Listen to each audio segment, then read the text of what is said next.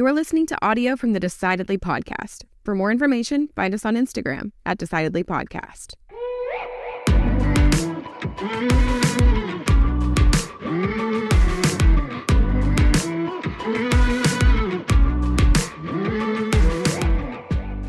I'm in the process right now of making a decision that I'm going to be both happy and sad with, because I know that it's going to cause me work. It's going to be a pain in my butt, but I'm looking at changing banks. No, that is a pain. Oh, because they get their claws in you, and everything is tied to and all my vendors and all my bills and everything. All your auto pays. All my auto pays. I've got like 9 different accounts at this bank, and they just tick me off because they're just dumb.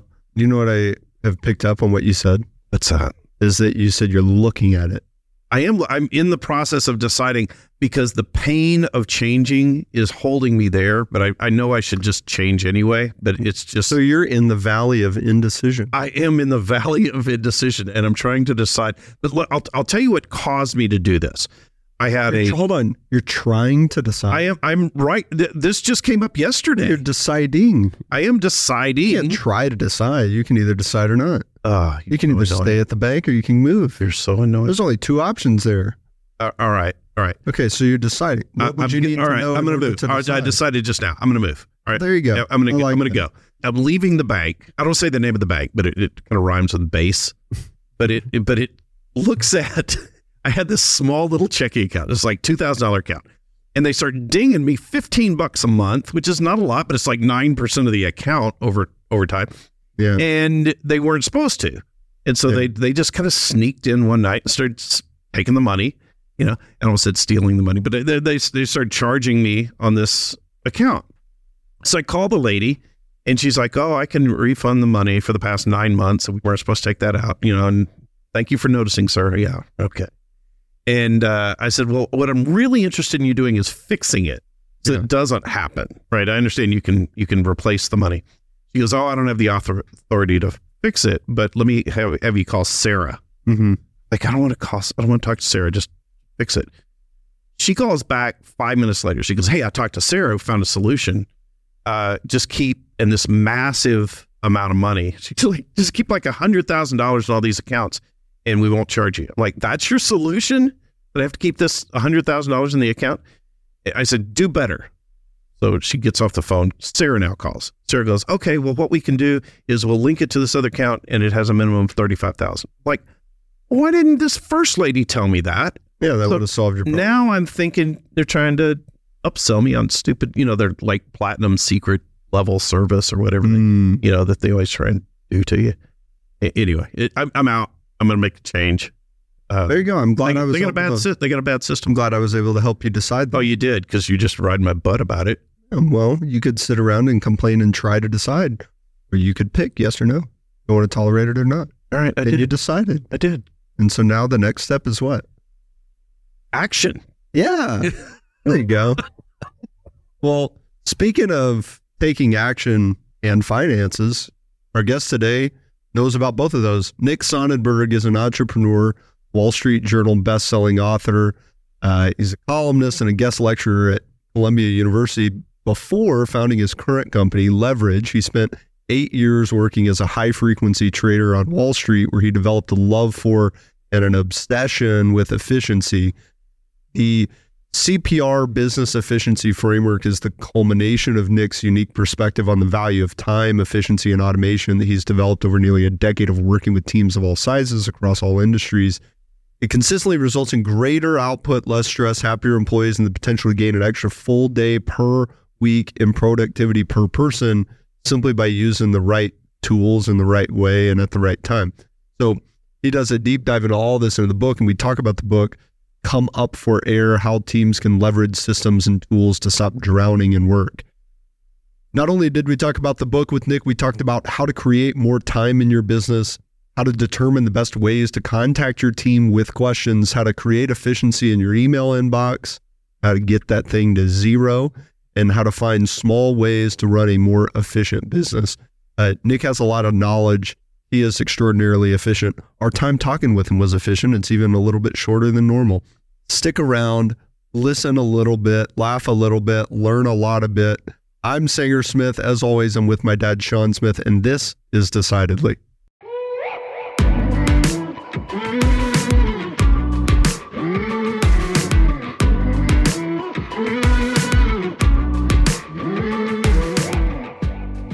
Well, I was reading your bio, Nick. I was so glad to talk to you. I saw that you were a high-frequency trader, and the only thing I knew about high-frequency traders is what I had read in Flash Boys by Michael Lewis. I told Sanger to read it. The only reason he read that book is he thought it was about people that exposed themselves in Central Park. So what do you think about it? Well, thanks for outing me. I mean, yeah. Some go to jail in both cases. Criminal either way, I guess. How long were you doing the high-frequency trading? 8 years. I remember reading in that book about the amount of money they spent putting in high fiber lines just to catch the millisecond ahead of somebody else. Is it? Was that your experience that just the speed of that was so important? Yeah, and like you're almost forced to do it because if all the competitors are doing it, you have no shot. I left in 2014, and yeah, we were investing millions of dollars in new technologies to shave a millisecond. You know, back then we were having conversations with microwave technology companies, and we were, asking them show us where the towers were going to be so we could really understand if it was a straight shot from Chicago to New York and, taking into account curvature of Earth. And yeah, it gets pretty crazy. Every microsecond, every nanosecond counts. So some of the algorithms you want to code directly on the microchip. How are you getting the information to make the bet on the speed of it? And it sounds like if everybody sort of knows what's going on, it's all about the speed. Is everybody feeding from the same database? Well, everyone has access to, if you pay for it, you'll have access. Yeah. The best people start thinking about alternative data sources that maybe you wouldn't necessarily think about. So high frequency trading is different than other types of trading. It's purely quantitative. The type of trading I was doing was index arbitrage. So I was market making futures, index futures like the S&P 500 or the Dow Jones or the NASDAQ. And then when you get filled on an index future, you trade a basket of underlying stocks in some optimized way. Right. Now, there's a whole bunch of different types of trading. Maybe you're doing a bit longer term trading, and an alternative data source might be that you're trying to get satellite images of ships going in and out of ports or cars going in and out of Walmart parking lots. And that might be a leading indicator for the stock price, for example. Right. So checking the wait time at certain restaurants to see if you want to invest in that franchise or something like that. If the parking lot normally is full and for the last 3 months it's empty at a certain company, that might indicate that in the future the stock price is going to go down because that revenue is probably going down because revenue is going to be a function of people going into the store, and if there's no one parking. So, you'd have to be kind of clever to think about those types of things and then figure out how to get the data in those situations. And this is a competitive edge that you have against other traders that the only information they've got is the publicly available quarterly report, right? Yeah, I think that, I'm biased, right? I have a master's in financial engineering, and I did this professionally for 8 years, and I worked with some of the smartest people in the world, and we had billions of dollars of capital and tens of millions of dollars of infrastructure. And with that, it wasn't easy. So, people just looking at Yahoo Finance or a quarterly report, I'm not a big believer in that. It's so funny. I had some clients years ago that were moving, and they said, well, what we're going to do is we're going to start trading our own stocks. And I said, well, good luck with that, because you're going to be on the other side of the trade with guys like Nick. I haven't looked to the stock market in 9 years since I left, basically. Like I don't want to compete against people on my old team or people like that. Like if I'm going to play a game, I want to play a game that I have an edge at. Oh, for sure. What do you think is missing that if the average person knew and understood about that industry that you spent so much time in would change their belief and make them understand, hey, there's no business competing? Because for you, it's easy. You go, hey, I'm not going to compete with my old team. You know it. You saw it from the game. You ain't playing. Yeah, but so what would you tell someone if they were talking to you about of having a conversation like the one Sean had? I'm going to give this a shot. I would say that there are reasons to play in the stock market or real estate market or these things, right? And one is to diversify and kind of hedge yourself so you don't have all your eggs in one basket. That's a valid reason. But to sit there thinking that, you've been looking at some bar graphs on Yahoo Finance for 6 months and now all of a sudden you're the next Warren Buffett is a little bit of a stretch. There's also biases with these things. You never hear anyone bragging about how much they lost in the stock market or doing any crypto, anything. Like people tend to, if you hear about something, it's going to be positive because it's a natural human behavior to brag and not shame themselves. So, you're hearing more about positive things and people are hiding more of the negative things. In grad school, I heard this example that was quite interesting, which was, say you have 1,024 clients. You could send 512 that you think Apple's going up and send 512 that Apple's going down. And you're going to be right on 512. Okay, So now you take that 512 and you send 256 that you think IBM's going up and you send 256 IBM's going down, right? And you get it. You get down to one person that's seen you be right 10 out of 10 times. They're going to be like, holy crap, I got to trust this guy, money you Nick. ask Like, for. he's Yeah. yeah. So, and like if you look at a newspaper or a graph and you start thinking, oh, I can really understand the trends of this stuff, go and cover it with your hand and then say, okay, well, what do you think the next thing is? Up or down? It's 50-50.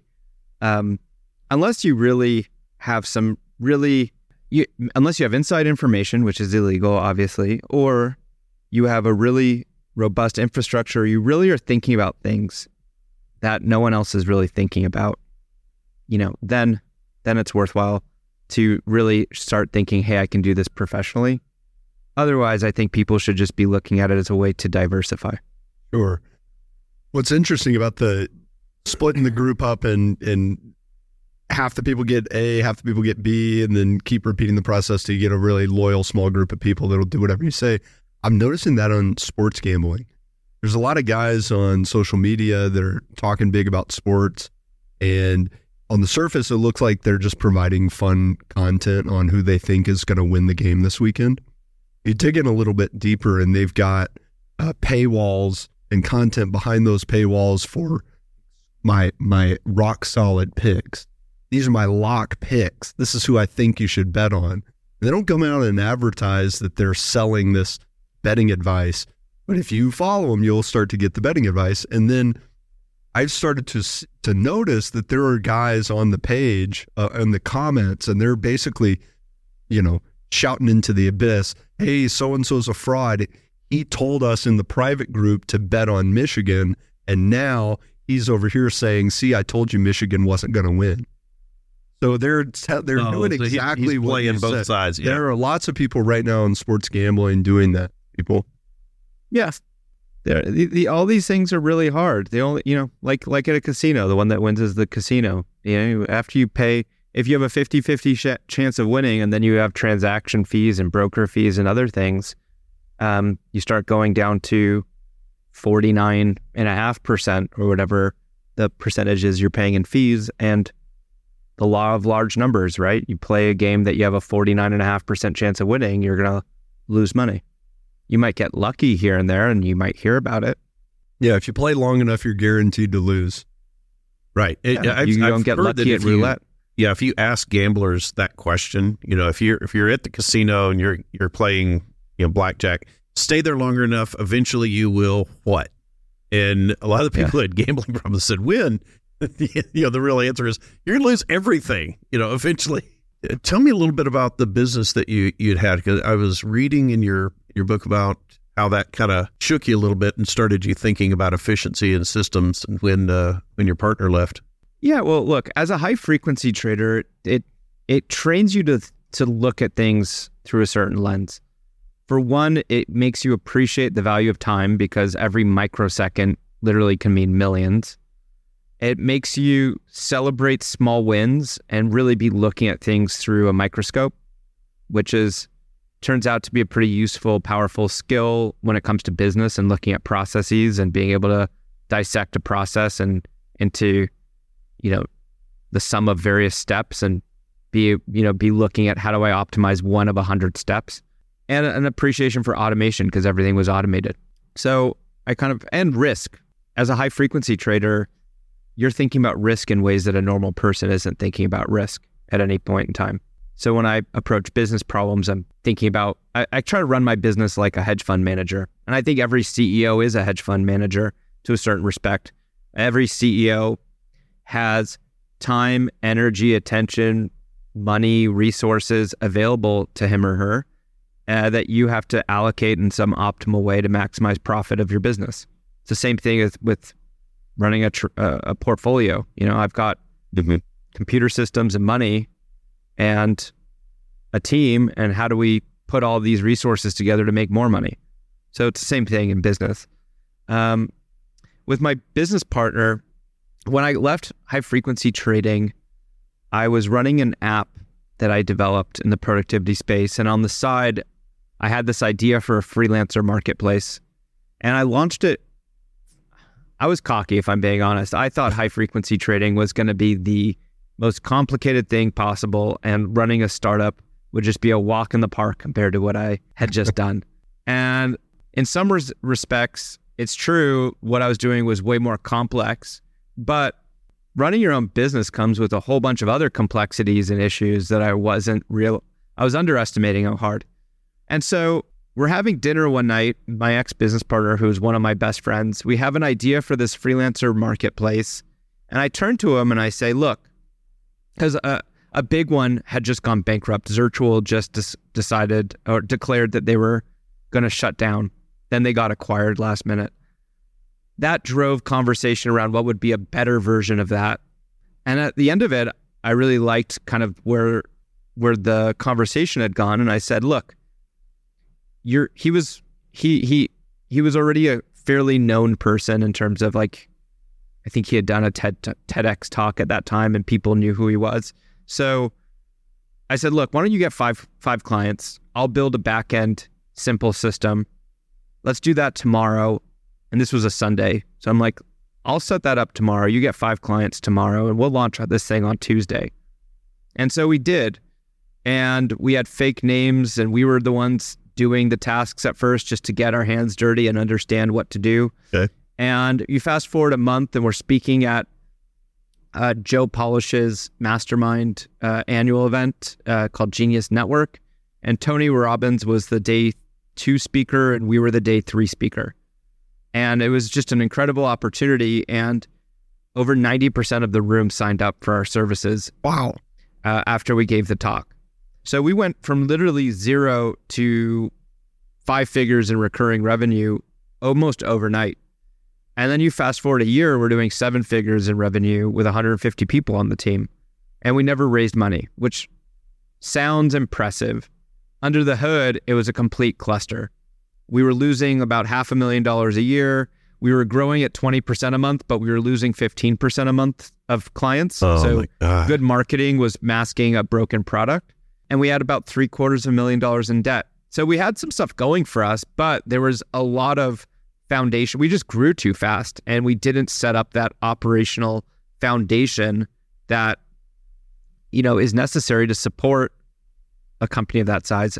And so one day we were having coffee together and I'm sitting there, we're at this co-working space. I'm on a couch. He comes over to me, taps me on the shoulder and he tells me he's out. And he doesn't give me like 2 weeks or 2 days. He's out in 2 minutes. Like, I'm done. And so I'm like holding my coffee, about to drop it. I'm thinking, oh my God, we're going down the drain. Not good. Right. Because no one knew who I was. Our org chart was the 2 of us. He was the front facing. He was in charge of front facing. I was in charge of the back facing stuff. So I think only about 4 clients and 4 team members knew who I was. And so I had to make a decision. Do I just bankrupt the company and step away too, or do I try to turn this thing around? And I decided ultimately to turn it, to stick it out, because I could see where we were messing up. I could see where there was a bunch of inefficiencies And I knew that we just needed to create a little bit more breathing room and time. Time is always the biggest limiting constraint with anything. With enough time, you could almost solve every problem imaginable, right? So I knew with just more time, I could solve this. So I started going on this journey of how do I create more time.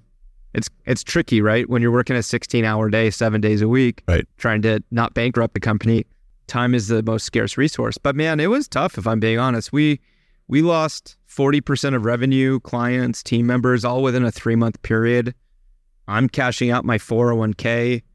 I remember a car ride with my dad to the bank to take a second mortgage on his house to loan to me for payroll. It was tough. But what I can tell you is in those tough moments, it forced me to start thinking, how can I save more time? Where are the holes in this bucket? And I realized there were kind of 3 major areas to focus on to be efficient. First was we needed to communicate more efficiently. It was hours and hours a day of just messages. So how do we limit that, streamline that, leverage technologies better to free up a little bit of the pings and dings in communication? And then the next was, where's all the work? How do we prioritize our work? Who's working on what? I couldn't answer these questions. I had to go and ping people to answer those questions. So how can we get a streamlined, clean work management tool where I can know who's working on what are the priorities, what's the status, without having to bother people? And then lastly, we were already pretty good at our resources, where resources are all of our knowledge, our SOPs, our processes. If we weren't good with that, we would have gone bankrupt for sure. But I started realizing like these 3 areas we needed to focus on. So communication, planning, and resources. And so without even realizing it, my CPR framework was kind of starting to evolve. And then randomly people started reaching out. The ship started renavigating itself quite quickly.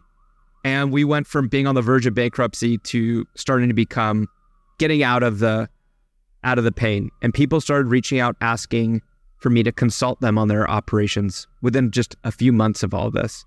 And so I got to work with some really interesting companies, from Poopery, the poop spray, to Ethereum and Tony Robbins, and a whole bunch of really interesting companies. And I noticed that everyone had the same issues that we were having. Like, everyone needed to communicate better, plan better, and document resources better. When you look at this CPR framework and looking at communications, I would say that problem communications show up pretty easily. Problem in communications show up pretty easily. You can sort of see where somebody's not communicating correctly. You don't have a meeting of the minds. I told you to do X, you did Y. Nobody kept me in the loop. How are you addressing such a varied issue? Because it seems like communications is a really broad category. So I don't get into the soft skills of it. I'm not telling people how to speak. Like, I've got friends like Blake Eastman or Dr. Patty. Right there. So I don't tell people how to speak like Dr. Patty and Tublin or Blake Eastman or my other peers there. They're world class at that. They can teach you, how to change your tone, how to speak with nonviolent communication. I am just here to tell you where different elements of work should be. So, if you ask me to edit this podcast, where should that go? Should you text me that? Should you email me that? Should it be in a Slack message? Should it be in a direct message or a channel? Should it be in a project in Asana or Monday or one of those tools? And what happens in companies is you don't have a framework for where things should go. And that's what I figured out. And that's what my book is about. And that's what my company does, is we do training on best practices of how and when to use all these various tools. So I'm not telling people, hey, you said that in a slightly like passive aggressive tone. I'm just saying, hey, in those types of situations, that should be an email, or in those types of situations, it should be a Slack message, or it should be in a project management tool. Let me ask you a question then. You're the expert on this. In my company, there have been people who have started to send me messages via Microsoft Teams, right? And I'm used to my emails. I look at my emails. I run my whole business on that. But I'm not seeing them. And so I've just had to go back around. Everybody else loves it. They're teamsing each other all the time. And I was like, guys, I'm not going to read this. I got too many other irons in the fire. I think I get an answer for Nick. So you're saying everyone loves it and you don't love it? Yeah. So you're the problem. To me, I'm the problem. Jesus. Well, that's what my whole business is around is prop. You don't love it because it's new and it's like brushing your teeth. It's like telling you to brush your teeth with your other hand. There's a lack of proper rollout and training of all these tools. And so if you don't know why to use it, how to use it, when to use it, like putting it on steroids and using third-party integrations and all these things, then of course you're not going to like it. You're going to want to stick to what you're comfortable with. But all these tools can fundamentally transform your productivity if you leverage them properly. And that's what we do as a business. You have to know when to use them and how to use them. At the end of the day, the most important thing in a business to be high performing is that you know where to look. Like going on this scavenger hunt, did Sean text me, or was that in an email, or was that in a Microsoft Teams message, or was that in SharePoint? And you go on a scavenger hunt because you don't know where to look for stuff. Right. That's the silent killer. So if you just all aligned as a team, for these types of things, this is where we're going to put it. For this type of thing, this is where we're going to put it. At least in any scenario what drawer to open. Does that make sense? Yeah, and that does. Look, nothing is faster than email or text, right? Which is why people like it. It's really fast to email Sean, can you do this by Wednesday? Hey, Sean, what do you think of this? Hey, Nick.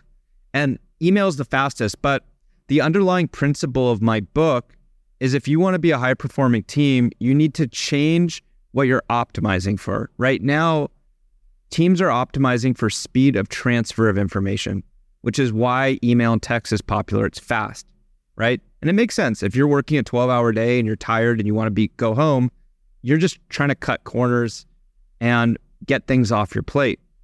But if you really want to have a sustainable, long-term, globally efficient team, if everyone takes pause and puts things in the right drawer where they belong, you avoid all those 30-minute or 1 hour time wastes when you're going on a scavenger hunt because things are more organized. So if you flip the strategy from being one where you're optimizing for transferring information to one where you're optimizing for retrieving information, which means everyone needs to take pause and spend an extra few seconds here and there to put things where they belong, what goes around comes around. It's going to save a lot of time for the whole team. That makes all the sense in the world because it sounds like a simple idea hearing you explain it. And then I am reflecting on my own company and go, we don't have a framework.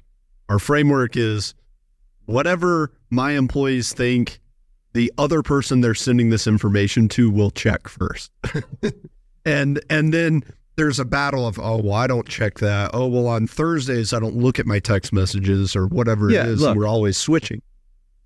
Work is hard enough, stressful enough to also have to keep track that Patrick prefers text, but Molly likes email. But on Thursdays, Sean wants a phone call. That's just like too much. Like you can't run a company off of managing every person has their own individual preferences. And that just adds a whole other layer of extra work. That shouldn't happen. You need a framework that people just buy into and agree. And whether you like it or not, you stick with that framework and it's going to save significant time across the entire team. This kind of bleeds into personal life a little bit, right? There are some maybe accepted unspoken rules about how we ought to communicate with each other. And there's some generational differences, right? I'm not going to DM my grandma on Instagram to an lunch this weekend. She probably wouldn't see it. Yeah. But it reminded me of this guy that I know in an organization we're both a part of. And he braggingly shared with the room one day, don't ever call me. If you call me and I don't answer, don't leave me a voicemail. I'm not listening to that voicemail. And if you do call him and he doesn't answer, his voicemail says, I'm not going to listen to your voicemail. Okay. And he becomes someone that I just don't interact with because I'm like, wait, you're dictating to me? Like I have to communicate with you on your terms and your terms only? Like, I don't know. There's some pretentious, there. I don't like it. It just rubbed you the wrong way. It's like, well, fine. I'll solve that. I'll never leave you a voicemail because I'll never call you. But how has it impacted your own, like, do you adopt any best practices for personal life and how to communicate and put things in the right channels? Well, I try to stick with text message for personal and not mixing that with business.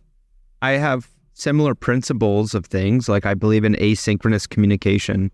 In the case that you were mentioning about the voicemail, I would just send an audio message to the person over text and then let them call you back or audio message you back. But yeah, look, time is time. And for me, whether I can save a second in my personal life or a second in my business life, it's all coming from the same bucket. And so I'm looking for opportunities in any facet of life, whether it's personal or professional. What do you think was the biggest time saver as far as a single decision that you made? I think learning how to use email, it's the most popular thing that we train teams with at Leverage. Knowing how to use email is probably the quickest magic trick, magic pill, whatever you want to call it, that you can do. Because every single person in the world has email. Not everyone uses Teams or some of these other tools like Asana, but everyone uses email. You've been using it for decades. And if you think about it, all email is an external to-do list that other people can add to. And just like any to-do list, you want to knock things off your list. It's the same with email. And we have a really robust framework called RAD, reply, archive, defer. Those are the three things you can do with any email. But depending on volume of email, we see 3 to 5 hours a week, literally, that you can save just learning how to use email properly.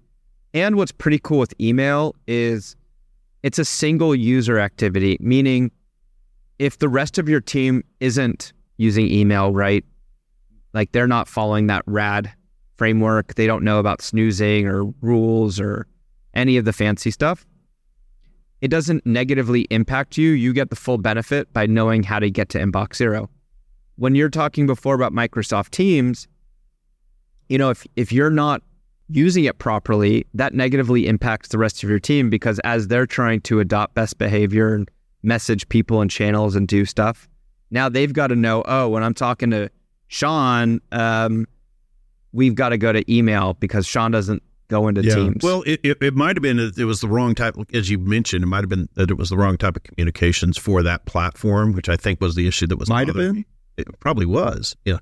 Now you said a phrase a minute ago. You were talking about inbox zero, and I remember one time I did get my inbox. You ever gotten your? You've actually called me to tell me. I did. I was so excited. Yeah. But it was ultimately I felt like I was sweeping water off the beach because it just filled right back up. I mean, just within seconds. Well, there's a little metaphor sometimes I use, right? Which is, imagine you've got a sink that's overflowing with water. You can learn how to mop faster, and maybe you solve the problem temporarily. But tomorrow, if you don't fix that pipe, the floor is going to get wet again, and you're going to have to spend another 5 minutes tomorrow mopping and another 5 minutes the day after. And so if you want to kind of have a long-term sustainable strategy, it's worth the investment to sometimes fix that pipe. Back to talking about finance, you can invest money, you could buy a house, you could buy stocks, or you can spend money, you could buy a car, or you could buy clothes.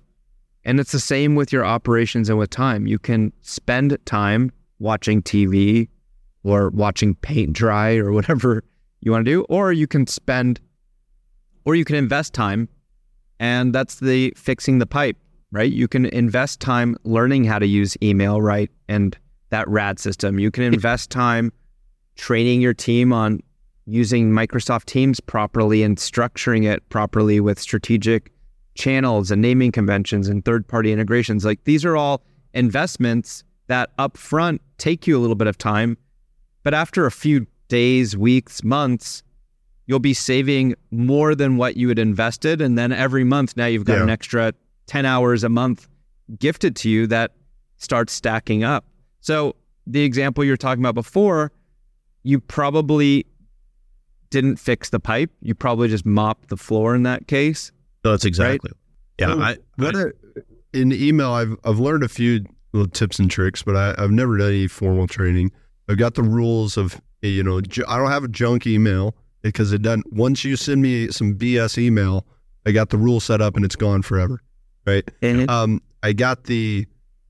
I've started using keyboard shortcuts, which seem like they don't save me that much time, but I don't ever have to use the mouse when I'm in my email. And boom, boom, boom, boom, boom, just replying. Keyboard shortcuts can actually, it's one of these invisible things that don't dismiss the keyboard shortcuts. That's one of those things, back what I was saying before, high frequency trading taught me how to look at things in a microscopic way and celebrate small wins. You might find 1,000 micro wins like keyboard shortcuts. And when you start stacking it up, it starts to add up. But how big is your team? My team is smaller than Sean. Sean's got about 20 people. We've got 4 right now. 4. So let's just call it 25 people for round math between the two of you, right? And let's use your example of the shortcut. Say it saves you 2 seconds per email. Instead of moving the mouse to archive, you can hit the letter E. How many emails do you think you get a day? Say 150. All right, let's round it down to 120 for easy math, right? And for easy math, let's just say it's 1 second instead of 2 seconds to move the mouse, but it's probably closer to 2, okay? So let's just say that saves you 2 minutes per day. And it's probably more because we're being conservative. At the end of the week, that's 10 minutes. At the end of the month, that's 40 minutes. At the end of the year, that's, 8 hours, 25 people. So that's 200 man hours across the two of your teams for free that you just got gifted back. Like, imagine what you can do with 200 man hours. Like, what would you pay for a free 200 man hours right now that next week, like, you get 200 man hours of stuff? My point is, that's 200 man hours on one stupid thing. I guarantee you, if we brainstormed for a couple hours here, we'd find a few dozen of these types of things, get you over 1,000 man hours back a year on some dumb stuff. And then teaching Inbox Zero, teaching Microsoft Teams, teaching all these things might get you past the 10,000 mark across a team of 25. Like, imagine what you could do with 10,000 hours extra by the end of the year. Your business would look totally different, wouldn't it? Yeah. That's so a great don't point, dismiss the small wins. Yeah. Hey, Nick, what would you say is your biggest decision-making tip for leaders and business owners? I guess it matters what type of decision we're making. But in general, I think about, best result, worst result. I try to think about impact over short-term and long-term. When I quit high-frequency trading, that took a lot of decision-making. I had a great job. I was making a lot of money. I was, well-respected. I had security. It's a hard thing to leave. So to make a decision to go and take the leap of faith and do something risky, the things that I thought about was, well, what's my maximum downside? Well, worst case, I could probably get another job or, do something similar somewhere else. And then also, what's the opportunity cost? High frequency trading was becoming a harder and harder industry to be in. Every PhD in math and computer science was entering the space. And so I was looking over a 3 to 5 year time horizon, where's this industry going? And, what's the impact over a longer time horizon? So and then lastly, more on an emotional side, what will I regret more by not doing? And when I started thinking about it like that, I thought that I would really regret not giving it a try, being an entrepreneur. Thanks for being here, Nick. The book is great. Where can people get a copy and connect with the work that you and your company are doing? Yeah. Thank you very much for saying that. So comeupforair.com is the website for the book. The book is a 320-page book. It lays out my framework for efficiency that we were talking about, CP&R. And I'm an efficiency nerd. So you can imagine if I weren't, this would be like a 1,400-page book. It's not one of these fluffy books that you could summarize in 10 pages. HarperCollins did not want me going one page over 320. So we set up this URL, comeupforair.com, where we put a lot of bonus materials. So you'll find as you read the book, we reference this website often. And we say, okay, if you want the cheat sheet, the playbook, the blueprint, the PDF for this, or this, you can download it at Come Up for Air. So we put probably another 100 pages worth of content up on that site. And then if you need additional help getting trained in any of these tools and the CPR framework, my company getleverage.com does all the training associated with the material of the book. Thanks again, man. We really appreciated having you on. Hey, Nick, it was great to talk to you. Yeah, thanks for having me.